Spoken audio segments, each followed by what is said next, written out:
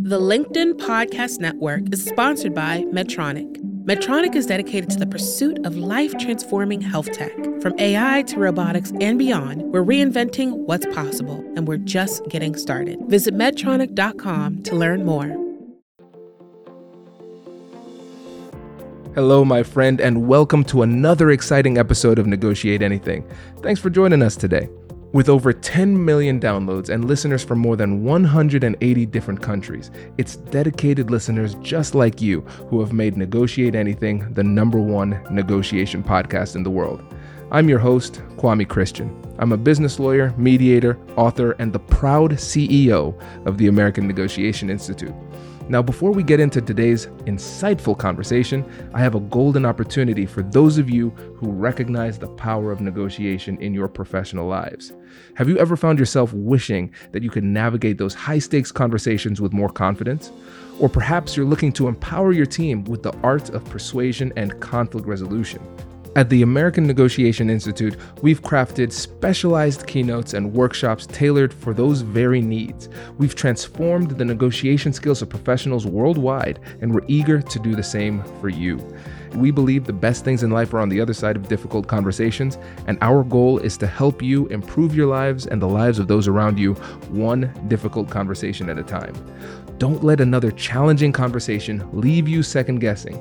Click the link in the description to discover how we can help you find confidence in conflict, negotiate better deals, and have stronger relationships. Because in the world of business, every conversation counts. And now, without further ado, let's jump into the interview. Melissa, thanks for joining us today. Thanks for having me. It is our pleasure. We've been friends for over a decade now. I feel like this invite is long overdue. So thanks for coming. I know. I mean, it's crazy how, time flies with grad school and then life and all of the things. But I was so glad to hear you reach out. I see you doing such big things. I'm just humbled to be in your presence. Thank you. When people ask about my strategy, I'm just trying to be like the Melissa Crum of negotiation. That's my goal. So for our listeners who might not know you, can you tell them a little bit about yourself and what you do? Absolutely. So I am Dr. Melissa Crum with Mosaic Education Network, a diversity and equity practitioner, an artist, author, researcher.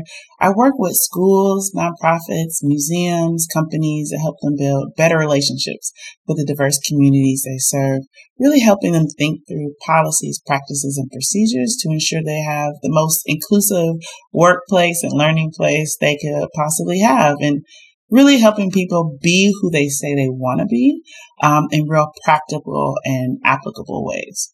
That's great. That is great. And so now, today, again, playing a little bit of devil's advocate, we're more diverse than ever. Why is it so important to still do this type of work? Yeah, for some people, DEI work is kind of new, but it's really been around for several decades at this point. And the big part is really understanding there's a lot of ways we can think about diversity. Oftentimes when people think of it, they stop at race, which is important, but we need to think about nation of origin. We have people who have disabilities, folks who are neurodiverse, people who have accents. We have a lot of research on accent bias, right? So thinking about gender and thinking about parental status, caregiver status, how are our workplace policies flexible and inclusive in ways of folks when we're thinking about the lives that they have and who they have to care for. So when we're thinking about diversity, it's really expansive, and also remembering that we're not just one identity, right? So I am also a woman. I'm also African American. I'm also all these other things. So when we're really thinking about the complexity of how people show up in the world, we can be more aware of how to ensure that they can be as successful as they want to be in our spaces of learning and in our workplace. I love it. Well, great. And now in this episode, everybody, we are going to tackle a topic that is potentially controversial, which is fun to talk about, right? Because we're all about difficult conversations. It's an opportunity, right? So we're going to talk about the concept of safe spaces and why that concept may be potentially problematic. And then we can talk about what is a bit more empowering. The concept that you brought to me that I've never heard before that I thought was really fascinating. So can you start off by telling us a bit about your perspective on the concept of safe spaces? Yeah, so safe space is really this idea that people use when they're trying to have a tough conversation and they want people to feel vulnerable. They want people to feel comfortable to share what they're thinking, what they're feeling. But it really is grounded in the assumption that that's possible in that moment. That it assumes levels of trust, it assumes level of vulnerability, and it assumes safety. So I believe that safe spaces can only happen when someone in that conversation has a duty of care. So that's a therapist, that's a counselor, someone who is to a degree responsible for holding a space for that person.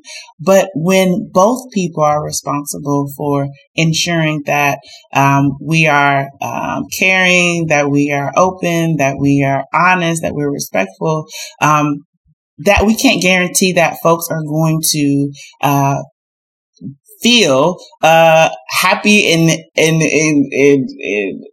honest and comfortable in those conversations. So I say instead, let's work towards having a brave space. So a brave space is saying we're both coming to this conversation believing that we are saying what we're saying with positive intent. We're going to believe positive intent first, that even if you say something harmful, I'm going to believe that you weren't trying to cause harm. And so if we enter that conversation, then we can share with the other person, hey, you said this thing. This is how this landed on me. And this is why. And the other person also being brave said, oh, that was not my intention. This is what I was trying to convey. Do you mind if I try and share in another way? And so we recognize that we can cause harm, and people can cause harm to us. And so when we're thinking about brave space, what we're trying to do is say, I'm going to be honest and open and also give and receive feedback in the way that honors folks' full humanity and gives grace and forgiveness, but also accountability. So just because you didn't mean to say that harmful thing in that harmful way doesn't mean it just gets dismissed. It means that we still need to figure out how to repair our relationship after that so we can remain in community. And so we're not just trying to say the most perfect thing in this moment, because that's impossible. But what we can do is say we can be our best self in this moment. I love this. This is really, really good. And I really like the thinking about the safe space from the perspective of somebody who has a duty of care. Because a therapist, parent, a teacher, right, they have a duty to make sure that as much as possible, people feel safe in that environment. But then it's sounding like when we're thinking about brave spaces, a lot of times we don't have that luxury where we don't have authority over the person or the situation. And I think about within the workplace, oftentimes it's peers communicating with peers, and none of us have authority over each other, so we cannot force a safe space. And if we try to create that safe space by mandating certain behaviors, it might be taken the wrong way and ultimately cause more harm than good when it comes to the interaction.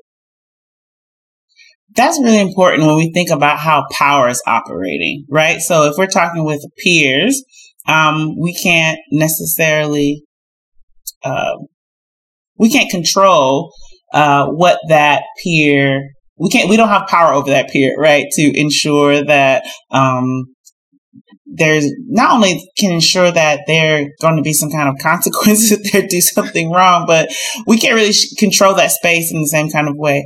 But that brave space becomes even more important when you have that power. So if you are that manager and you need to have that brave conversation with your direct report, when not only you as a manager or a leader, a people leader needs to give feedback to your direct report, but when your direct report needs to give feedback to you, you should be brave enough to be able to get that critical feedback from the person you're leading to say, hey, the way you're leading in these ways aren't helpful. In these ways they are. Is there a way we can work towards this? Because sometimes the higher we get into the organizational chart or however more powerful we are in an organization or in a space, the less likely we are to be brave and accept other people's bravery because we have the power to dismiss it. And so how are you negotiating within yourself? How am I going to leverage my power for good to empower the person to give space for them to say how they can be successful with my help? Am I willing to do that work? And that gets tricky because in your space, there's a good chance you don't have to, right? There's a good chance you don't have to lean into bravery. You don't have to take into account that information, that feedback from someone who has less power than you. Yeah. And you know what's important to note here too is that we're not advocating for recklessness. And we're not saying that safety, comfort and vulnerability are irrelevant or unnecessary or not things that we should aspire to. I think what we're doing is we're taking a more empowered position and recognize that even if we are not in a situation or a conversation that is traditionally designated as safe in the textbooks type of term, we can still be successful in advocating for ourselves and speaking truth to power if necessary, even without that context. Because a lot of times we don't have the luxury of navigating within what is considered a safe space, but we don't need it because we can create these brave spaces and still have the critical conversations that we have to have. Absolutely. Hello, my friends. Before we get back to today's episode, I want to ask you a question. Have you ever wondered how to elevate your team's negotiation game and how you can help the folks on your team have better, difficult conversations? At the American Negotiation Institute, we offer transformative keynotes and workshops tailored to empower professionals with top-tier negotiation and conflict resolution skills. Whether it's a keynote for your next event or hands-on training for your team, we've got you covered. Don't just negotiate. Master the art with the American Negotiation Institute. Click the link in the description to find out more. Elevate, negotiate, and succeed. The LinkedIn Podcast Network is sponsored by Medtronic.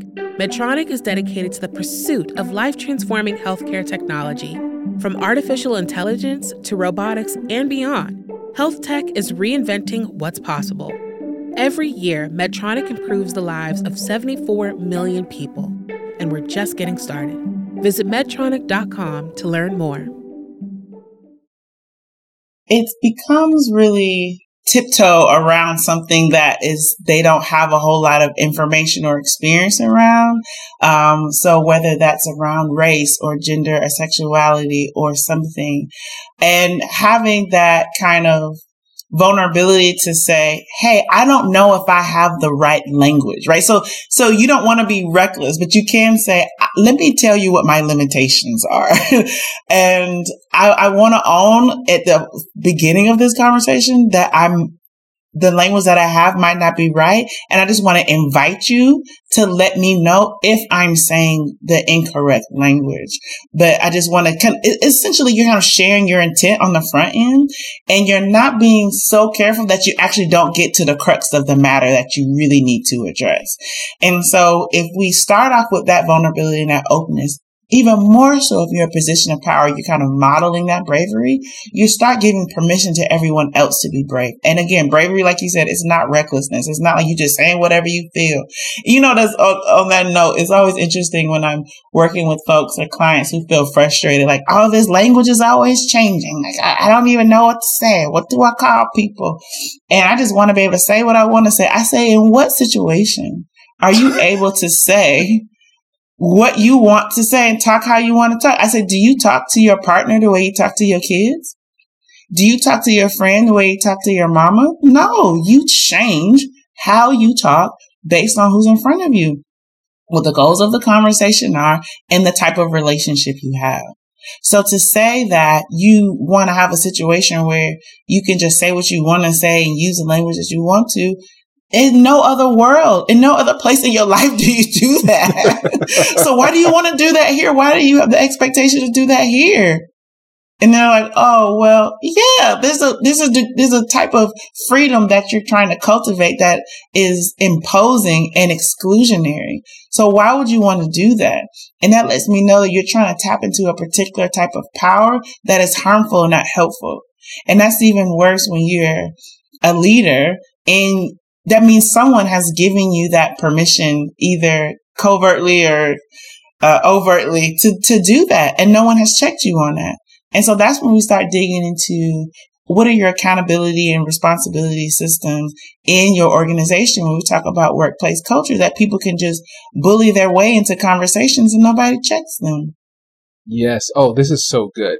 This is so good because this is something that I hear a lot just from, and it's so funny because it comes from people of all backgrounds, all political persuasions, all races, those type of things. I want to say what I want to who I want, when I want. And again, it's not realistic. And then, of course, they want to have control over the outcome too. And I want it to work. Okay. So as a negotiation expert, let me tell you, that's just not the way it works. Let me say whatever I want and I want it to land. That's just, that's not how brains work. Okay. And so we have to recognize this. And so I want to dig deeper into this, Melissa, because you touched on something that I think, again, in some circles is considered problematic or controversial. And so what you're saying is in different circumstances, you represent yourself differently depending on what the goals of the situation are. Like both of us, we're parents. There's sometimes I want to say, there are things on my heart that I want to share with my children, but doing so would be damn near illegal, right? So I need to check myself, right? So am I being somewhat inauthentic in that moment? I guess you could consider it that way. Or am I being tactful and understanding how I need to communicate to the person in front of me? And so the term that can be considered controversial is code switching. And so when we think about code switching, this is adjusting the way that you talk to comport yourself in a way that maybe matches society, that helps you to blend in. Sometimes it is tagged along with assimilation. So sacrificing parts of yourself in order to be accepted by others. And so it's a fine line to toe in those situations, because sometimes people might feel like it is an inappropriate sacrifice of who they are. So let's dig deeper into this, because I think it's really important. And I think we could help a lot of people when it comes to understanding when and how to do it when appropriate. Absolutely. So code switching often, as you said, in my experience, is connected to assimilation, right? So there's a way in which you are, and then you want to be accepted by whatever that space is. And so you take on those characteristics, mannerisms of that space. There's a really great, I mentioned that I'm an artist and I use creativity in my workshops. And there's this really great short by Pixar called Pearl, P-U-R-L, which is indicative of that, this idea of like changing who you are to fit into this workplace. And I won't get into detail. I'll say go ahead and search it up. For those who are listening, it's really great. But what happens is there's pros and cons to that, right? So on one hand, you have to recognize what is this workplace culture that I can kind of find myself within, and for me to be read in a way that makes me kind of legible. And what I mean is, when I say, what does it mean to be professional in this space? And is that aligned with who I am on an everyday basis? Or is that aligned with part of me that I can tap into, and I'm still comfortable with that? And I think we switch all the time. Like I mentioned, like I mentioned before, like you're going to talk to your boss in a particular kind of way that you're not going to talk to your grandfather. You're not going to talk to your neighbor. Like you're going to do that switch. And so I think if we think about this big kind of canvas of who we are, and they're elements of us that we tap into a bit more depending on who's in front of us. And I think if we recognize all of that as being part of us, then we're not being authentic. We're kind of we're leaning into tools and elements of us that are strategic, and we're being strategic about it.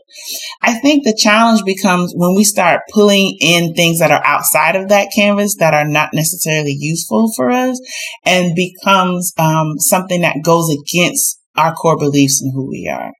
And so with Pearl in this animation, she's really a ball of yarn, right? And but she goes into this corporate space where everybody has these suits and everybody looks like that. So she's like weaves herself a new suit, and she starts making these like problematic jokes the way these guys are, and she starts like getting really aggressive in the room in the decision rooms. Like, that's not who you are. Like, you're starting to be something else. And so that's why when organizations are thinking about bringing on new folks, they need to be real clear about what their workplace culture is and have those opportunities for particular candidates to have conversations with folks who are there. So you can start thinking about how much of who I am I willing to negotiate to be successful in this space. And you have the hope is that people are being honest with you about what that space is, and you're able to kind of be in that workplace to see how it goes.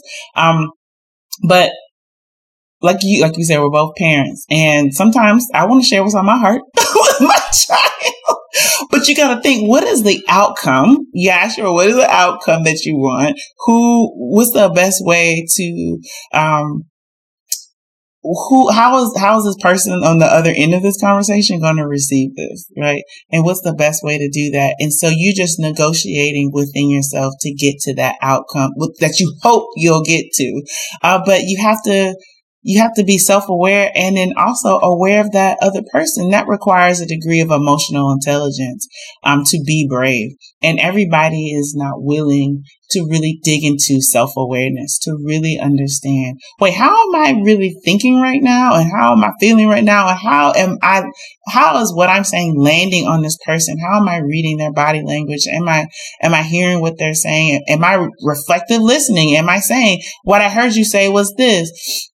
And so that when we aren't necessarily code switching in a way that is inauthentic, we're tapping into pieces of ourselves and also pieces of the other person so that we can mutually get to a place that we feel is successful and helpful. Oh, this is great. And Melissa, I wish we would have had this call like last year, because I would have just taken the transcript of this conversation and just put it in my book. How to have difficult conversations about race. Because, I mean, you articulated it really well.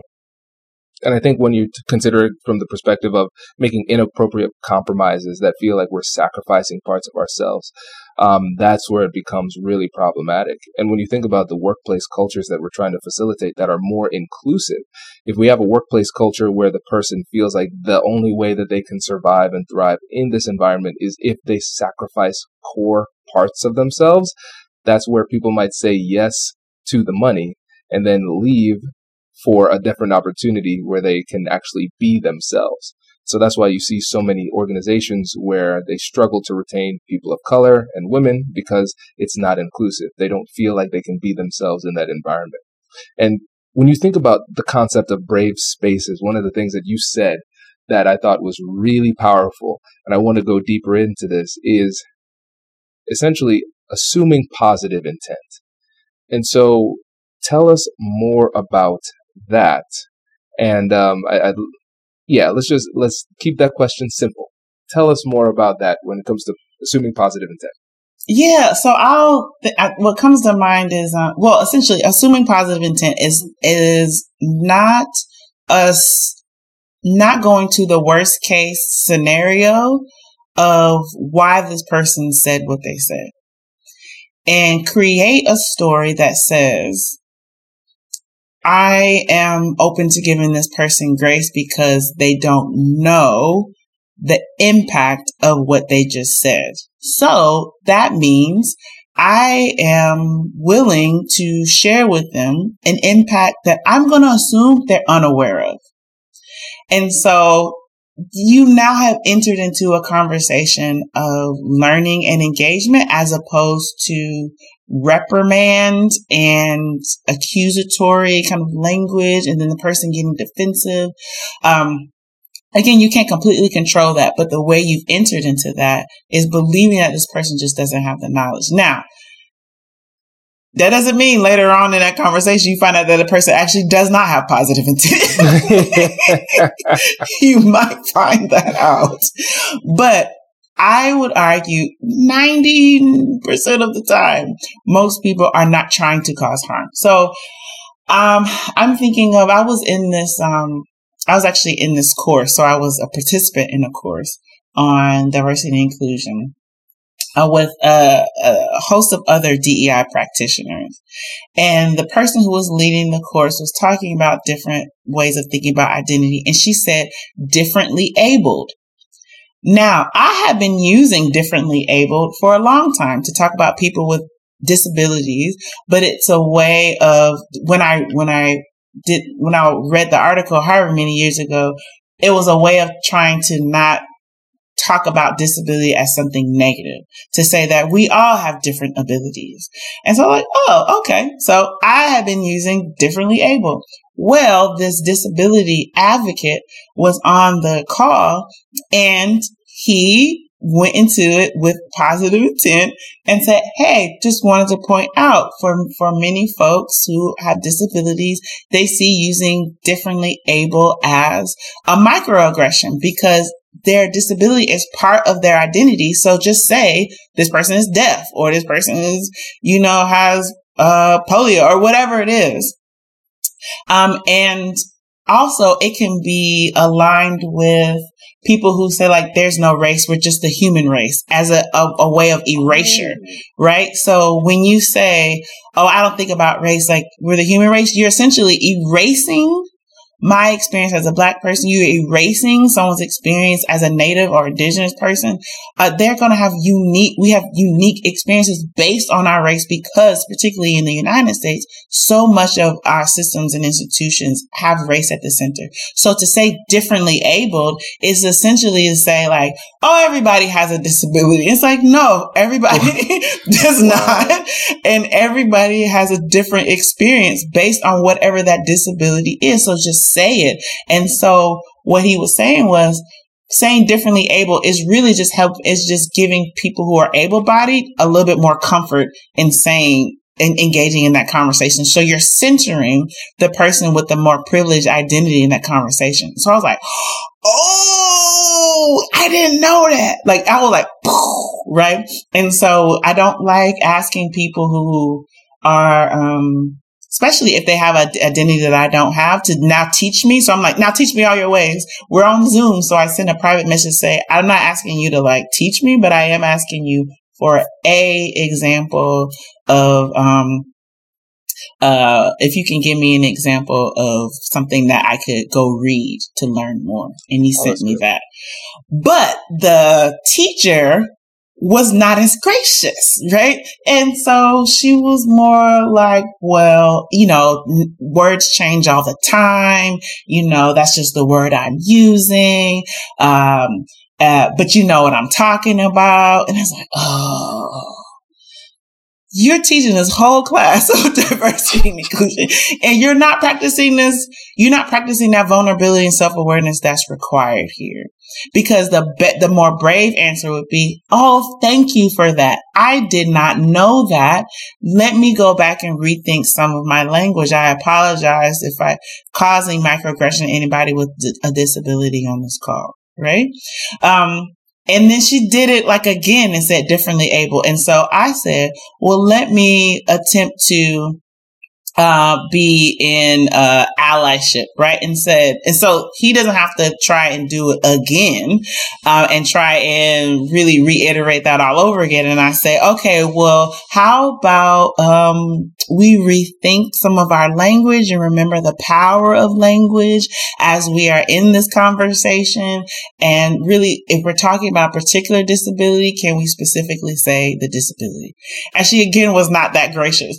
But when we're in those conversations, if we just take a moment and just say, oh, I'm learning something new and this is uncomfortable. Sometimes you have to say that out loud. Man, that was a little uncomfortable. I'm kind of leading this conversation and I messed up. But that's also part of this work is we're all learning. And I thank you for giving me grace and sharing with me. And that's another thing. If people are really willing to engage in difficult conversations and be better, you want to be thankful for someone who's giving you feedback because you want to say, oh, I never want to do that again. Like, I never want to say that harmful thing again. I never want to make anybody feel this kind of way again. And so therefore, I'm going to really take in this information that you shared with me, and I'm going to try my best to apply it and be grateful for it. But too often people don't do that. They get defensive. And I'm going to say I've never been that person because I absolutely have. So I'm not going to get on this pedestal and be like, I've always said the right thing. I have not. Right. But, what I try and do, what I find myself getting into that defensive stance is go back to that person. Sometimes I need a moment. Sometimes I need a couple hours. Sometimes I need a day or so and say, you know what? I came to that conversation not in the best way. And I wasn't really grateful for the ways in which you were trying to share new information with me. And I want to apologize for that. If you are open to a conversation for me to share what my intent was, I would love that. But if not, that's completely okay. Because you're not required to engage with me in that way, right? And they don't owe me anything, right? They don't owe me the time to have that conversation with me to share what I meant to do. Yeah. Oh, that's powerful. This is really, really good. And listeners, what we're going to do too, after this episode, we are going to have an opportunity to practice to see what this looks like with a sparring session. So make sure you stay tuned for the next episode. But Melissa, before you go, can you give yourself a shout out? Let them know about how they can get in touch and work with you. Absolutely. You can find me at MosaicEducationNetwork.com. You can also find me on Instagram, Mosaic Education Network. I'm sometimes on Twitter at Melissa Crum, but come and find me on my website. You can sign up for a newsletter. We send great information every 2 weeks. So would love to see you chime in and all those things. I reply to all my emails. So share with me your experiences. Would love to continue being in conversation with you. Thank you so much. Really appreciate it. Congratulations! You've just joined an elite club. By listening to a full episode, you're now officially on the Negotiate Anything team. So welcome aboard. What most team members do is they subscribe to the podcast because that allows them to automatically get the latest episodes of the show. The best things in life lie on the other side of difficult conversations. Keep learning, keep practicing, and keep getting better. Your relationships will improve, your career will soar, and you'll have the confidence you need to get the most out of these crucial conversations. Again, thank you for joining the team. We're excited to have you, and I will see you in the next episode. I'll catch you later.